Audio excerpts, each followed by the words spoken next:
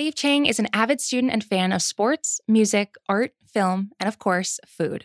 With a rotating cast of guests, they have conversations that cover everything from the creative process to his guests' guiltiest pleasures. Follow The Dave Chang Show on Spotify or wherever you get your podcasts. This episode is brought to you by eBay Authenticity Guarantee. You'll know real when you get it.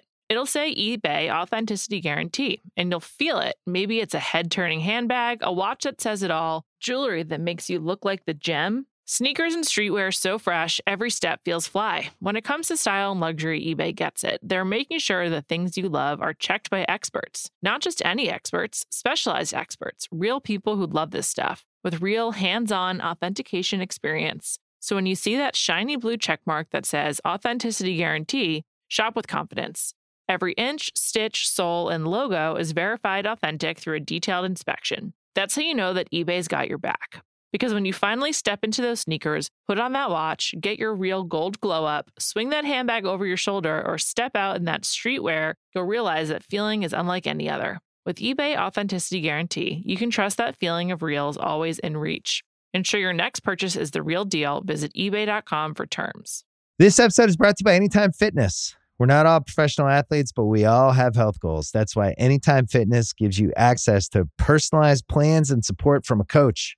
Plus, you can track your training, nutrition, and recovery progress with the Anytime Fitness app, just like the pros. With 24/7 access to more than 5,000 gyms worldwide, get more from your gym membership. Visit anytimefitness.com to try it for free today. Terms, conditions, restrictions all apply. See website for details.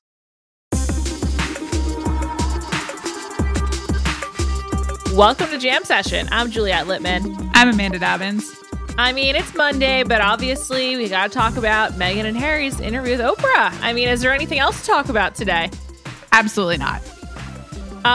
What were the conditions under which you watched? So I live in Los Angeles, and CBS decided to delay this on the West Coast, as they do for the Grammys and mostly other events that I don't really care about, but I obviously care deeply about this. We'll talk more about CBS's production choices later in this podcast. So I had the interesting experience of, I had a lot spoiled for me. I did my best. I did my best to stay away from social media. I did my best to stay away from the tabloids. I'm a human being. I was obviously very interested in this. I had a lot of people contacting me about the content during the interview. So I had some of it spoiled, but I thought that was okay because in a way it was interesting to see the dichotomy between what something is when you read it through the lens of clickbait or social media or just someone else's interpretation of it versus watching the primary source. Sure. And the other thing that's interesting is that a lot of people in the UK will not be seeing it until Monday night. So yes, till after this podcast posts. Yeah, I'm not going to presume to speak to the British point of view. And in fact, I felt very American while watching it. But I guess I did have that experience as well. What was your watching like? I watched with two friends who are also invested in following royals everywhere through the media. And I mostly stayed off social media and text while watching and just really kind of locked in. I'm on the East Coast, so I was able to, we were a little behind. So I started getting text messages, but I sort of ignored them. But then we caught up by the end. Right. And yeah, I mean, it was it turned out to be much bigger than I expected. And the ratings are in. 17 million people watched, 17.1 actually, which is, I believe, 3 times the audience for the Golden Globes 1 week prior. This feels like the biggest cultural event outside of The Mandalorian in a really long time. Yes. Huge. Yeah. And I was surprised and shocked and saddened by a lot of things in it, but I was also surprised by the extent of what was in it and how kind of seismic it was. And also how many people paid attention, because I had felt a little bit of that people were kind of over it. Yeah. I had spoken to a lot of people in the run up to it, and friends were pretty hazy on what was going on and why, all of the mess last week, which I guess we have to talk a little bit about, just the smear campaign that the palace ran against Meghan Markle, which was pretty obviously that. And I was heartened at least to see some media outlets covering it as such. But I don't know. My dad sent me like a link from The Guardian being like, what's going on here on, I believe, Saturday. And so I kind of thought it was one of those things where people who follow this stuff were really locked in, and people who love Oprah, which is a very large group, of which I am also a member, cared, but no one else really did. And that was wrong. This was huge. Yeah, it was huge. I think also actually because of the time delay, because it was only live on the East Coast, not everywhere, people on the West Coast, I think, may have watched maybe when they weren't going to because they heard people talking about it or saw people tweeting about it. And so there was more interest as a result. I'm sure that was not intended, but is like probably a benefit to CBS. I can provide anecdotal evidence that at about 6:30 PST, my husband texted me and was like, seems like this is really juicy. I'm going to watch with you. And he did. And you know what? I really appreciated that because as someone who interviews people for a living, he had some like real insights into what was going on here and just like a tremendous amount of admiration for Oprah, which I share. Let's just get this right out up top. Like we'll talk about the content, and which I found, like I said, to be deeper than I expected, to be really just like sad. And I have a lot of empathy for Meghan Markle, and I'm really glad that they got out of there. I just like, I don't know how you can have any other response to this. I just also thought Oprah was fantastic. She was amazing. I find her calm and the gravity of Oprah to be like incredibly moving. The fact that she exists and she like came out of kind of like, you know, just kind of like came out of cable, came back to the network, was like, hey world, let's get to the bottom of this. Like, let's talk about it. Really incredible. And she, you know, she many times pushed them to speak very succinctly. It was almost like they're doing a Mad Libs. And she did everyone a benefit, she did everyone a favor by insisting on that, because I think at points, as they are clearly working through a lot of this stuff, they kind of like would speak a little circularly, and Oprah would be like, okay, so in the most basic, you know, at the end, she's like, why did you leave? And she makes Harry answer in a very like straightforward way. And it was really moving, and she did an incredible job. I love Oprah. She's like, just amazing. I think a lot of the reaction, or at least like one branch of the reaction, where people just being reminded like Oprah does this like no one else. And, you know, she hasn't had the show for a while. And, you know, I know she has her own network and does interviews, but this has not been like her bread and butter in the way that it was 15 or 20 years ago when you and I were kind of growing up. And there's no one like her. And I thought part of what she did so expertly was really like create an environment where they felt comfortable speaking really emotionally. And the arc of the interview was really interesting to me because I think it's about the first 30 minutes were slightly more, they were about like the tabloids, and they were kind of about like palace intrigue and not Googling Harry and like the Flower Girl dresses. And the Flower Girl dresses is actually about a larger thing, as Oprah led her to, of like how the tabloid media treated Kate versus how the tabloid media treated Meghan, and the difference there being racism, plain and simple. But, you know, I think the first 30 minutes, it was kind of like what I expected. And then I did not expect the next hour. I don't think anyone expected the revelations about the quote concern, the conversations around Archie's skin tone and just like the blatant racism. But really the emotional stuff and the mental health and the struggle that Meghan went through. And I think, you know, again, I don't know what else you say about that, except that it's just like incredibly sad and appalling that she was not offered any support, and appalling that she felt so alone. And you hope that she has support now and is feeling better. Can I ask you a question? Yeah. Before we get more into the content, are you sure that they showed it in linear fashion? I'm not sure that they showed it chronologically. I don't think they did. I don't think they did. No, my guess, I mean, I'm sure that it was like there was a general shape to it, but my guess is that there was Meghan and Harry, and there was Meghan again. And obviously the way that it was like, I think they probably did a portion with Harry, but I would guess that they started and ended with just Meghan and Oprah. And I was trying to like check, you know, like the lighting, and I like, cause they were outside, and trying to like kind of understand the time of day throughout a lot of it. You know, as Oprah said, it was like 3 hours and 25 minutes. I think that one thing that's interesting is the edit that they put together. There was like only one really obvious Frankenbite where there was like, they use a different camera angle to show Meghan from like behind / the side while Harry was talking. So it was like some weird coverage or something. They might have just not gotten the right shot. The shot might have gotten messed up. Like who knows? But one of the stipulations for all the networks is that bought this from Harpo, Oprah's production company, is that they could not make any changes. So the cut that every network is going to get is the same cut. They couldn't even cut their own commercials. Like Harpo did all of that work. And so I do think there is a lot of like artistry that went into how Harpo put this together.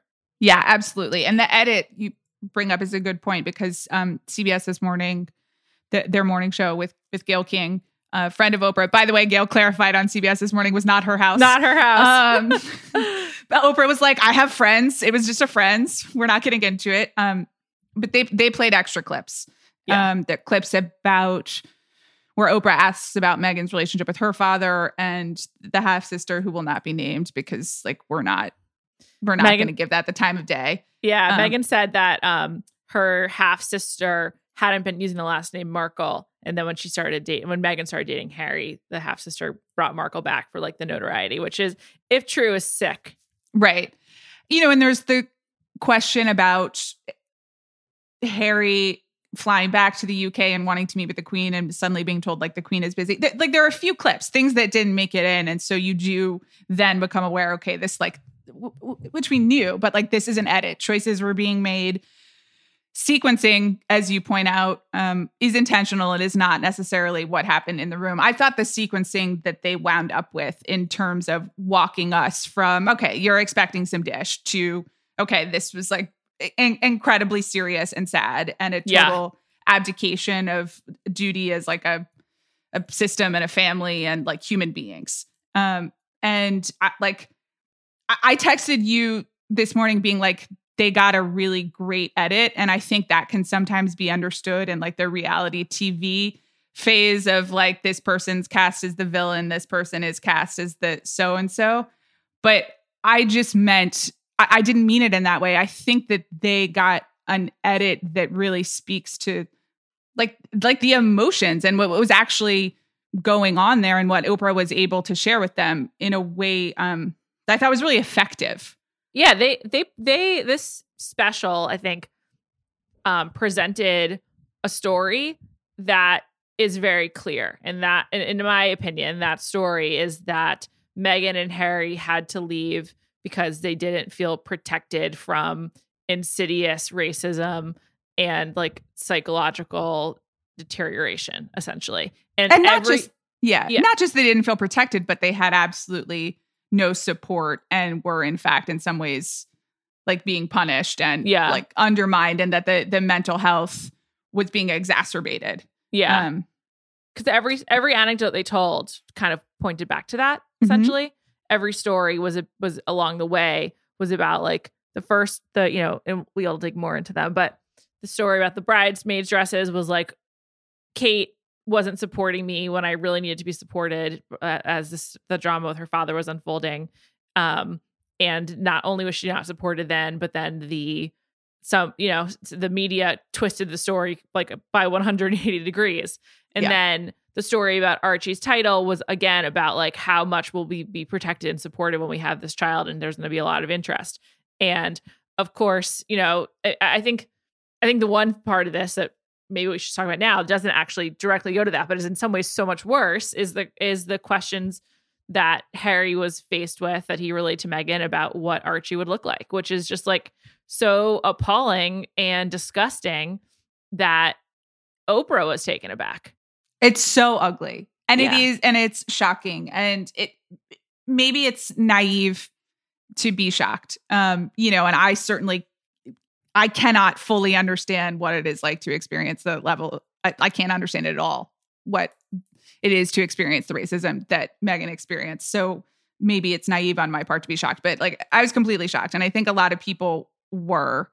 I think maybe you expect like casual racism. There was that moment where Harry mentions the letter of support from 72 members of parliament for Meghan Markle, and he cites the colonial undertones. And it is worth pointing out that his family were the original colonizers. Like, that is a little bit what we're dealing with this institution. And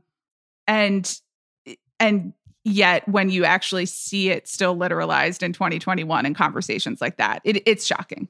I thought they genuinely wanted to help the monarchy change their relationship to the Commonwealth. I actually thought that seemed very genuine, even if it was very naive. I do think that like they thought they could have a really impactful career as like ambassadors to the African nations that are part of the Commonwealth, because Harry has talked a lot as an adult about like his work in Angola and Botswana. And of course they talk about their story of like camping together in Botswana, and they did their tour, like that big tour there.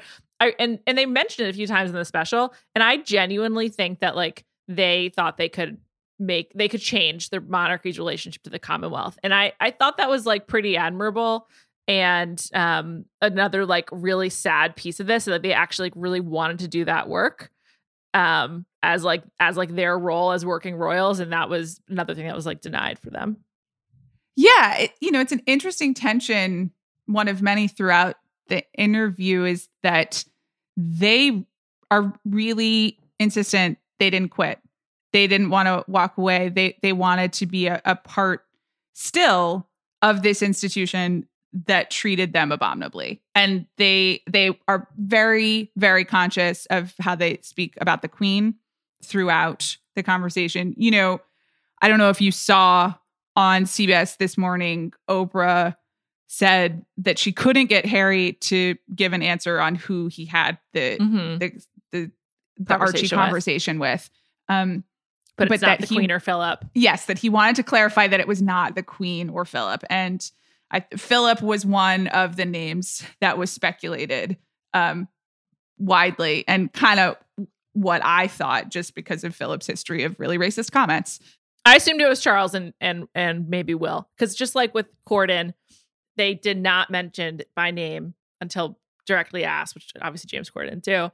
They did not mention Will or Charles. And Meghan used the first hour to speak glowingly of the Queen and to explicitly say she is a good person in reference to Kate. So, it's very, very, very clear to me that the like absolute nuclear schism is between Harry and his brother and his father. Yeah. And I really would underline his father. I think that's the main takeaway. There are conversations, and Oprah followed up a lot about this. Oprah followed up a lot and then had a habit of like cutting Harry off when he was just like meandering through, because he's not really the on target, concise answerer that Meghan is. She's extremely talented at public speaking, which is a real talent and a skill. And he's working on it. But it kept coming back to Charles. And absolutely. The aside about when he was still before he stopped returning my calls. I know that made me and my two friends gasp, literally. Yeah, of course. And that was intentional. And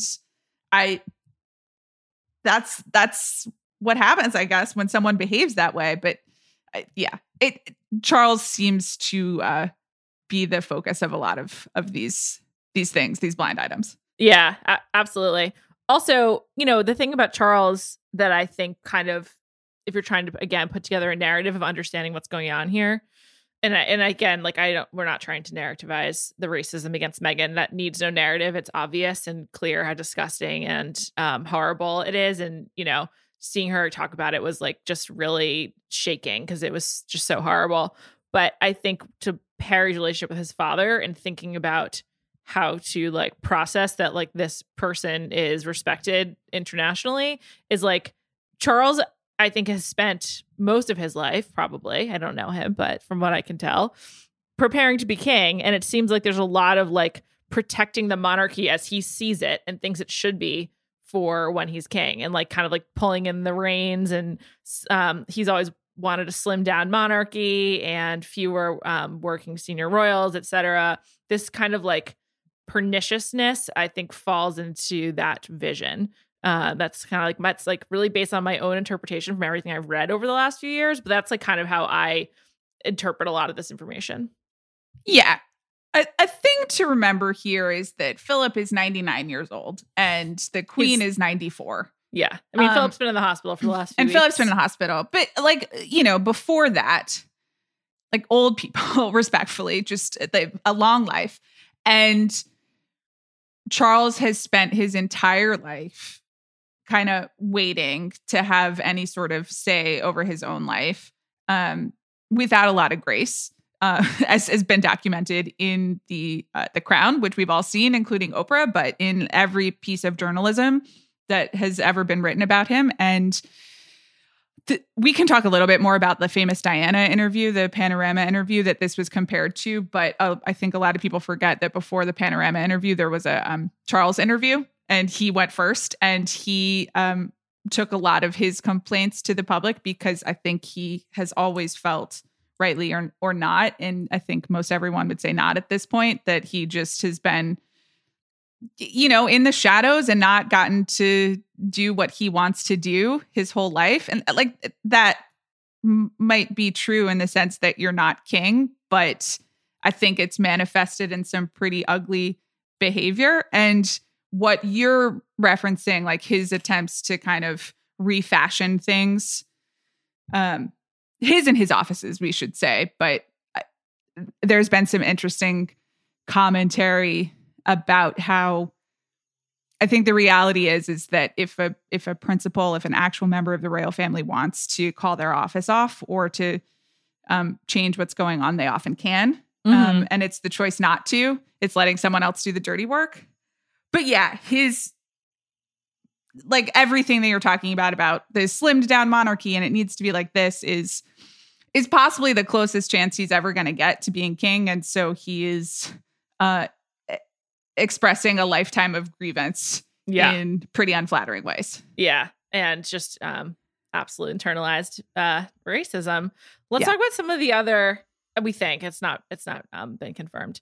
This episode is brought to you by eBay Authenticity Guarantee. You'll know real when you get it. It'll say eBay Authenticity Guarantee, and you'll feel it. Maybe it's a head-turning handbag, a watch that says it all, jewelry that makes you look like the gem, sneakers and streetwear so fresh, every step feels fly. When it comes to style and luxury, eBay gets it. They're making sure the things you love are checked by experts. Not just any experts, specialized experts, real people who love this stuff, with real hands-on authentication experience. So when you see that shiny blue checkmark that says Authenticity Guarantee, shop with confidence. Every inch, stitch, sole, and logo is verified authentic through a detailed inspection. That's how you know that eBay's got your back. Because when you finally step into those sneakers, put on that watch, get your real gold glow up, swing that handbag over your shoulder, or step out in that streetwear, you'll realize that feeling is unlike any other. With eBay Authenticity Guarantee, you can trust that feeling of real is always in reach. Ensure your next purchase is the real deal. Visit ebay.com for terms. This episode is brought to you by Atlassian. Atlassian software like Jira, Confluence, and Trello help power global collaboration for all teams so they can accomplish everything that's impossible alone. Because individually we're great, but together we're so much better. Learn how to unleash the potential of your team at Atlassian.com. Atlassian.com. Atlassian. Tap the banner or visit this episode's page to learn more. This episode is brought to you by Jiffy Lube. Cars can be a big investment, so it's important to take care of them. I once got a car that I started out with 25,000 miles on. I got it to over 200,000 miles because I took care of it. You know how you take care of a car? You take care of the maintenance, the oil, the brakes, all that stuff. And if you don't, you can have a car just completely fall apart. When your car needs maintenance, head to Jiffy Lube. They provide automotive excellence at speed. Get your oil change, brakes checked, tons of other multi-care services. It's all done by expertly trained technicians who actually care about taking care of you and your car. Jiffy Lube, car more. To find coupons and start an instant online estimate, visit jiffylube.com. But let's talk about some of the other specifics that came out as a result of that came out from the interview. I think I think we should talk about the title thing because that was a big point of emphasis. So Meghan explained that she identified things had changed for her with her relationship to the monarchy and to the firm, as she kept saying, when she was pregnant. And that's because a few things happened then. One is she said there are these conversations about what Archie would look like. And at the same time, they were told that Archie would not be getting the title of prince, which meant that he would not be granted like security from the crown at the time of birth. Mm-hmm. And at the time that he was born, I went back and I read the stories, specifically in the BBC. The story was that Meghan and Harry declined to have Archie be named a prince. And so in the interview, Meghan said it was a break from protocol that he was not named a prince, which I'm actually not positive that it is. It might be, but I couldn't confirm that. But I think that the important point is she's saying that because it was decided not by Meghan and Harry, and she said it was by the institution.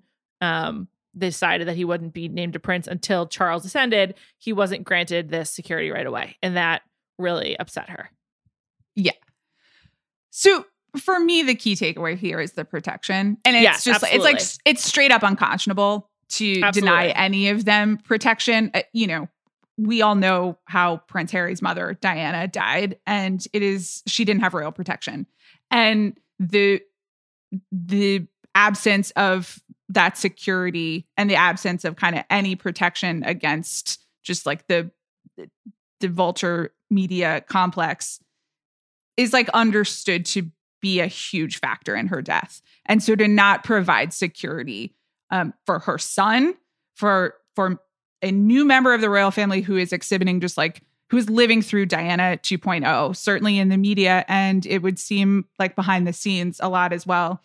And for a baby, I don't get that. I don't know about the title stuff. Well, they were contradicting the media. Like she said that is not true. We wanted it for the protection, not just for the grandeur. She had a comment about that. But that is the second piece of sort of of this story that we got last night that directly contradicts what was in the media at the time of these events, which they made clear they felt those stories were all seeded between cooperation between the tabloids and the crown and the institution.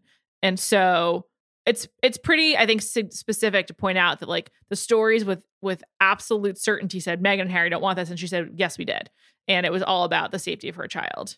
Right. No, I think that's totally right. The title stuff and the prince, it's all arcane, made up royal nonsense. But I do also think at some point is related to like tax structures and all that sort of thing. Right. And like how many people qualified on versus how many people have to have security on the private dime. Like, I don't really know how it works. And I do know that in terms of taxpayer money, it's kind of like always in contention. And so I don't understand. I think that is, if I had to guess how the palace responds on that one, I feel pretty sure that it's going to be some sort of thing about like XYZ taxpayer, yada, yada, when he became this. And of course they would be a part of that, blah, blah, blah. I just don't think there's any defense to, we're not going to give protection to a small child and to Princess Diana's son and to a new member of the royal family. It's kind of related to that. Harry also mentioned that when they first got together and first got engaged, someone in the family was like, she might have to keep acting and there's not enough money to pay for her and she's not a working member of the family. And that's like so insane. If you look up the net worth of the Queen and then separately Charles, it's like so much money that I can't even comprehend it. So like they just were being, withholding at best case and cruel at worst for just to punish her, or because I don't know why, but that's what they were doing. And it's just like crazy when you take it all together. And a lot of it is, my understanding, is private wealth. Like it's not related to taxpayer money. And, I know that becomes a thing. And the taxpayers in the UK, it's up to them whether they want to pay for this stuff. It's really not, I don't have to pay for it. I just watch it. But it's pretty galling. And Harry also confirmed that as soon as they made their announcement, he was just cut off of all funding. Now, he was okay because he had money left from Diana. But again, Charles, just like Google Charles's personal wealth. Like, it's sick. It's like, and it's basically a feudal system, as I understand it. Again, Yeah, I'm not tons of land. Yeah, I'm not like an expert on all of these arrangements, but it's quite something, and it's just like extremely spiteful. Yeah, I believe there's the Duchy of Cornwall and the Duchy of Lancaster, and those are giant land holdings that they make a ton of money off of. And it's like it's so crazy. It's like all this land in the UK. It's really nuts. And then, another sort of really big piece of this interview is her discussion about her suicidal ideation, which was incredibly sad. Something Diana also talked about when she was married to Charles. And I think that gave I think it really took a lot of people aback because it was so serious and really scary. But I think also put into perspective many things that she and Harry have said over like the last 2 years about their work with mental health and sort of like how they've alluded to this. And it definitely, she was referring to some photos of her in this sequin dress when she was pregnant when they went to Royal Albert Hall. But then I think you can just, go back to so many moments where we've talked about them. They've made an appearance, like just puts it in a whole new light. And it was really, really upsetting and very affecting. Yeah. I just, again, I don't know how you watch that and feel anything but just deep empathy for her and relief that they were able to get to a better place. And, as Harry said, he was very worried about history repeating himself, and like the Diana parallels are really stark. But Harry says, like, I'm just glad that I have someone beside me. My mother was completely alone.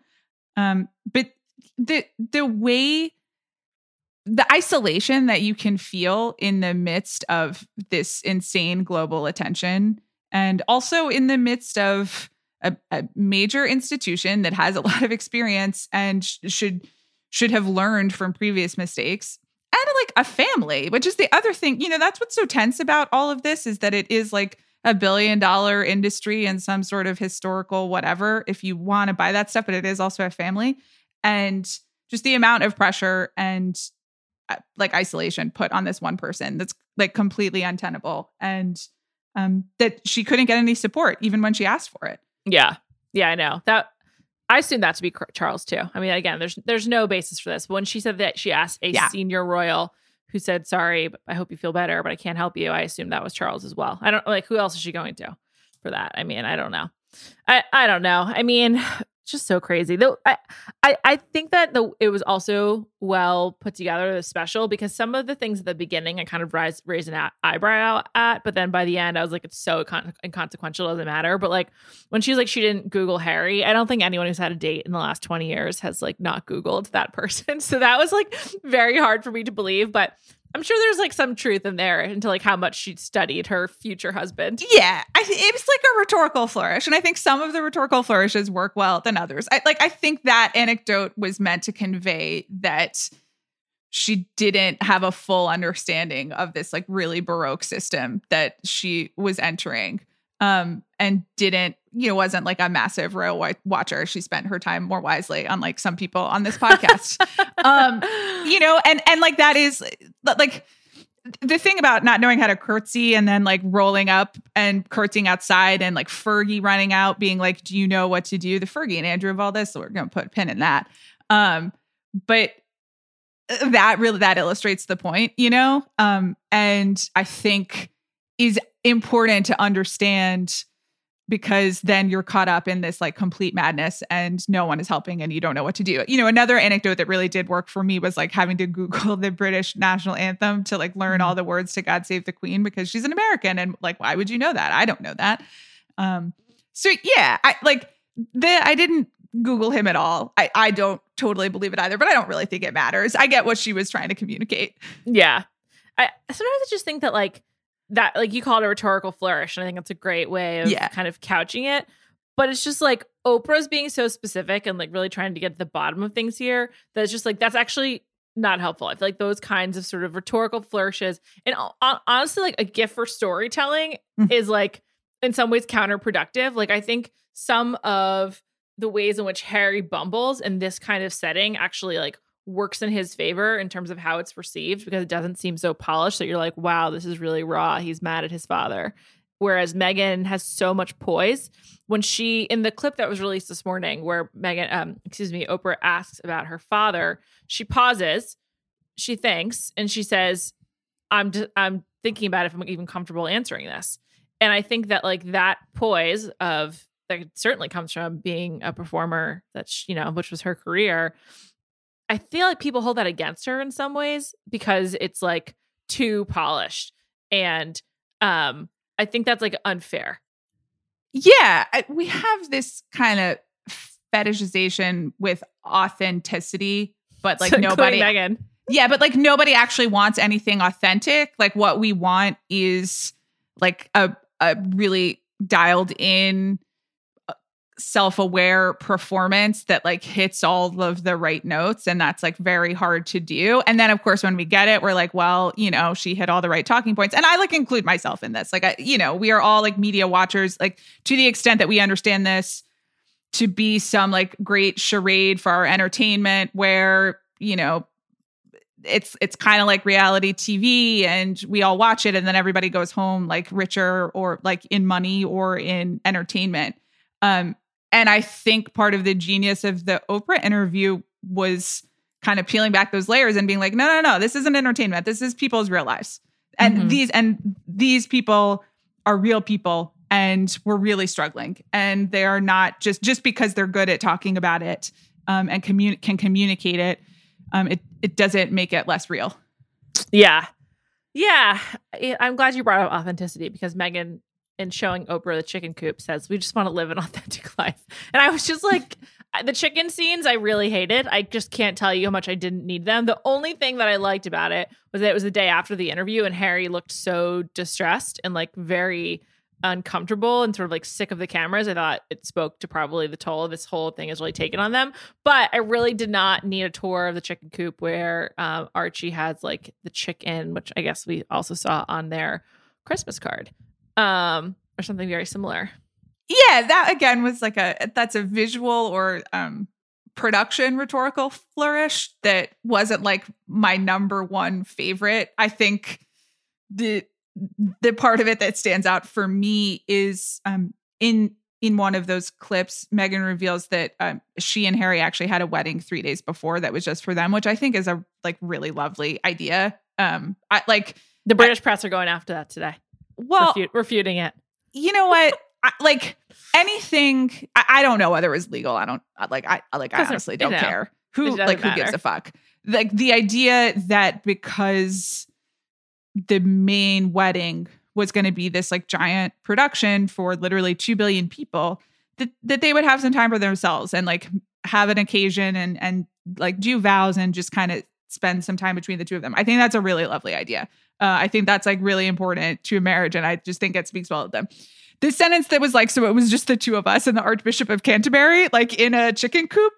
I don't know whether they just like didn't quite land, but I laughed at that. But like, who cares? I think it's a nice idea. And if they needed the Archbishop of Canterbury there to be a part of that experience, why not? Go for the history, I guess. That just sort of played into this other feeling of like everything that happened to them is wrong. And I really feel for them. But sometimes like this, we've talked about this before, sort of being like that, we needed to do Netflix and Spotify to be able to protect my family. Harry said that. It's like, there's definitely a cheaper way to live like safely and like with protection.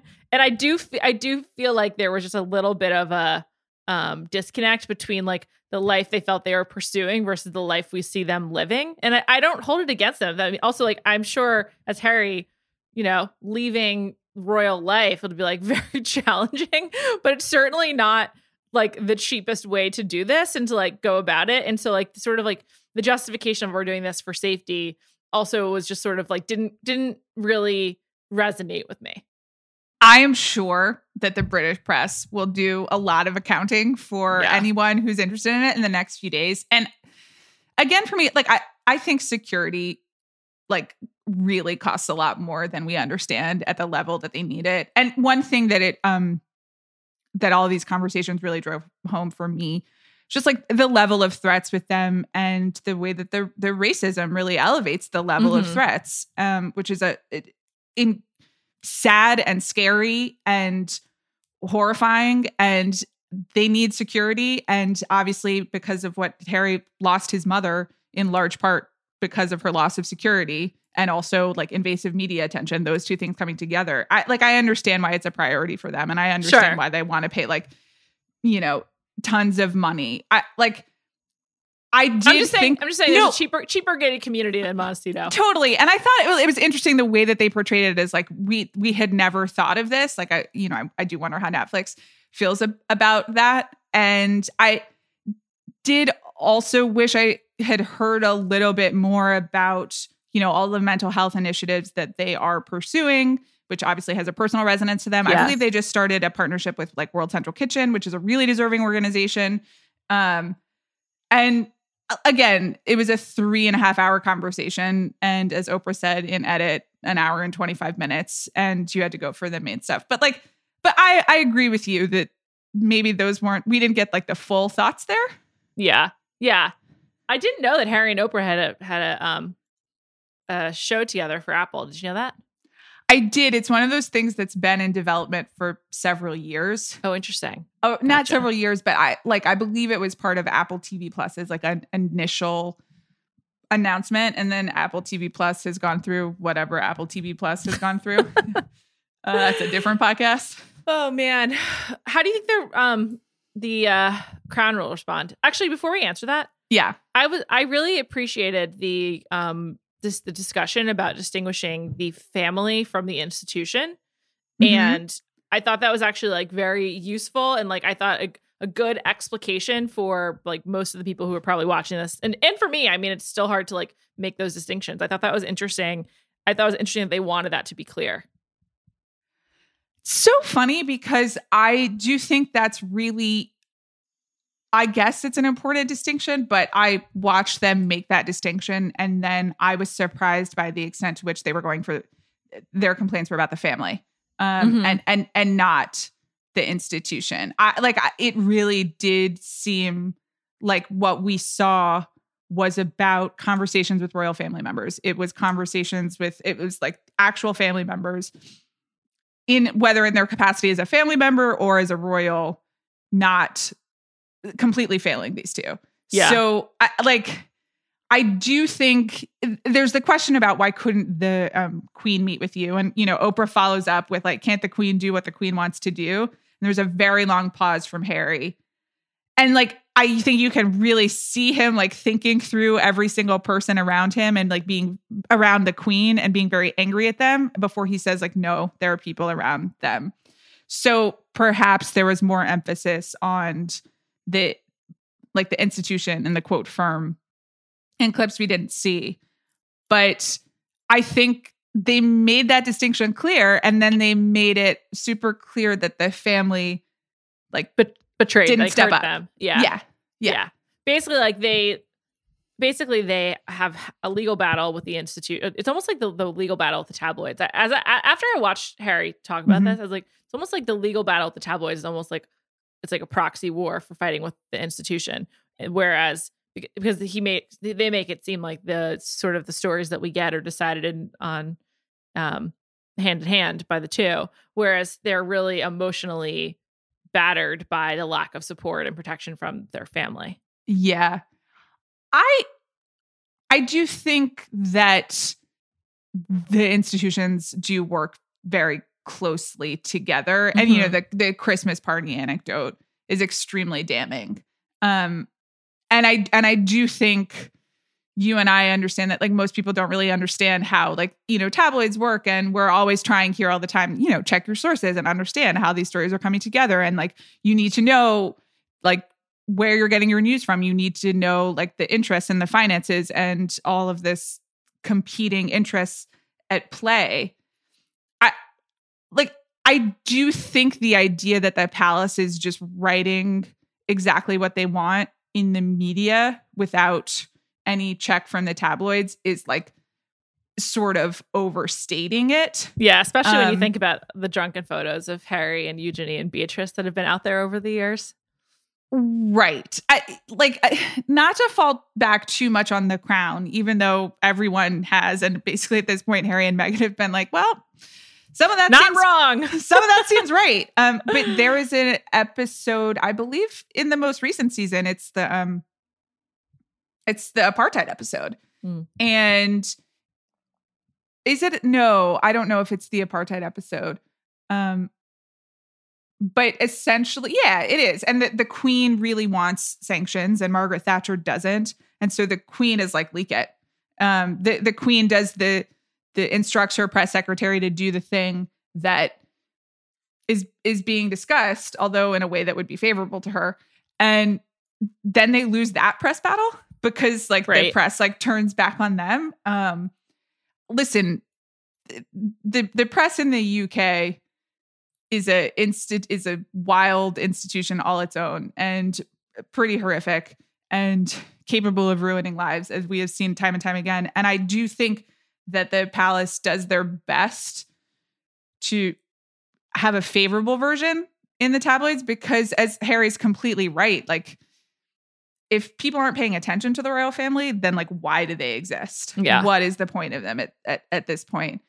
But I don't know if they have full carte blanche.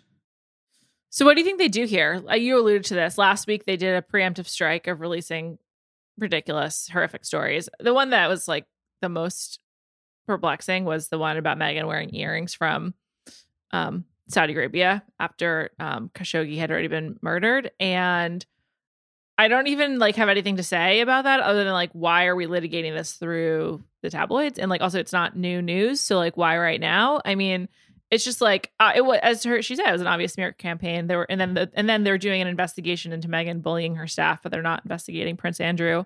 It's sick, right? No, it's sick. It's completely sick, and the timing was so completely obvious that, like I said, I was almost heartened to see how many media organizations, and many of them were American, I will just say, but who were extremely wise to this spin immediately. And like, that was the coverage. That was like a small ray of media hope, at least, of like the palace is clearly leaking this. There was one interesting interview I read, I believe in The Guardian, because it was understood that this is perhaps like palace aides or people, you know, like the so-called firm, the institution kind of leaking and trying to get ahead of this. And like a former royal press aide was like, if anyone, any senior member of the royal family wanted this to stop, it would stop. Right. So again, that's pretty tough. I have no idea how the royal family responds to this. I think that there is not much that they can, like, you can't overturn any of this. You can't say this isn't true. Yeah. And not only because it would look bad, but just like you can't actually deny certainly the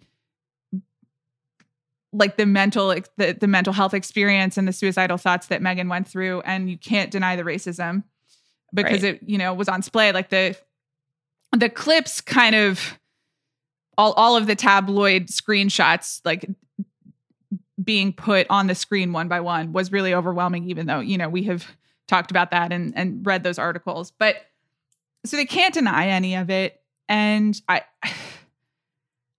I don't think that they can just be like, we're really sorry, come back, just because why would Meghan and Harry want to?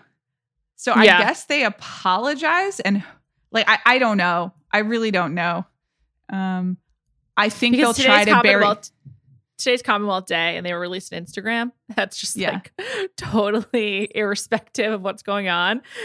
Sorry, I believe that was Clarence House that did that. Let me confirm. But it's just like so ridiculous. Yeah, I mean, I'm just like, okay, good try. I mean, this is not even a try, but I don't know. I mean, Tina Brown was on CBS this morning saying it was just like kryptonite for them. I mean, it's pretty wild. Yeah, and reveals not just the complete inability to learn from mistakes and protect the people that it supposedly supports, and to not correct anything that was going on after Diana, which was just like a complete travesty and has been dissected in the press now for 20 years. But just the institutional racism that is at the very core of what this organization is, and that they just absolutely refuse to learn from or try to write in any way. So I don't know what they do. I suspect that there will be a lot of Palisades falling on swords. There will be a lot of trying to obfuscate through, like the title thing going through, well, the money's like this and it's actually blah, blah, blah, blah, blah, blah. I think they'll try to do like, litigating on the small stuff. Yeah. Small stuff. And then, technicalities, hopefully like express support for Meghan and Harry through the Queen. I think they'll cling to the fact that Harry and Meghan were really respectful of the Queen, like are definitely trying to stay in contact with the Queen. So that's my guess. Again, I'm not doing PR work for these people. I'm just like trying, like I'm not. And that was, I'll be honest, I know too much about this stuff and have spent a large part of my life pretty fascinated by it and thought I knew a lot of things and was really taken aback and am absolutely reevaluating how I think about these people and how much time I give it. Yeah. And maybe, I am a little bit ashamed that it took me this long, but I was really moved and I really, really feel for Meghan. Me too. I hope they find joy. I hope they find peace. Mm-hmm. And just happy to have Oprah back. Let's get her back on Sunday nights. I mean, not that she went anywhere, but it was just great to have her on network television, having everyone's attention at the same time. Because she's huge audience still. I mean, she's like one of the people who like moves the needle in this world. But like it was so captivating, and it was just, I don't know, it was masterful and inspiring. She's so good at this. Like she is unbelievably good at this. And not in like this, she got some people to spill their guts, like, confessional booth way, but in, as you said, like guiding both the viewer and really Meghan and Harry through like a narrative to be able to express like what's going on with them and their experience in a way that like will really connect with people. Because now it's clear. It's like, now you're like, why did Meghan and Harry leave the royal family? And it's because they were subjected to racism. Meghan was near suicidal because she wasn't getting the support that she needed or any of the protection, and there was no pathway to getting better with the family. And because they tried to make it work and they couldn't. Like it's now like all out there. I feel like I understand them better, understand the situation better. And they also I think probably crucially to them, because I was thinking about why do they agree to this? They got to tell their side of the story, which they've obviously been waiting to do for years, to like go point by point over this is how this has been completely mischaracterized. Yeah. And I will say I have been critical of their press strategy before, and we were speculating that they possibly had some new publicists or, were turning a new page. And I think choosing Oprah and having access to Oprah is like, you can't ask for a better person to help guide you through that experience. Yeah. And it seems like also Oprah, really has built a relationship with them over the last few years. And I think Meghan's mother as well. Although I'll just say she made it clear on This Morning on CBS that she's not that close with them, which I think is also like good perspective. Like and the fact that up top, she wanted to make it clear that she did not submit questions for approval, and she hadn't spoken to them since the interview. Like, she is extremely professional and unassailable. Oprah's the best. I completely agree. Well, I'm sure there'll be more to come in the next few days. It's like really a lot to process. I felt overwhelmed this morning, so I can only imagine what it's like to be Meghan every day. Yeah, absolutely. I think we should also just note timing wise that like we are recording this, I believe, before this is aired in the UK proper. And there has been like a lot of overnight coverage and people doing streams and staying up in the middle of the night to cover it. So it's in the press. But in terms of the UK being able to see it and then the wave of reaction that comes from that, we aren't there yet. So I think it will be a week. And I hope people respond with empathy. Again, it's the UK tabloids that we're talking about, so I'm not optimistic. Me neither. I have learned from what we watched last night, but just so people understand. Well, we'll be talking about this as long as it makes sense, and we will be back next week or before. Who knows?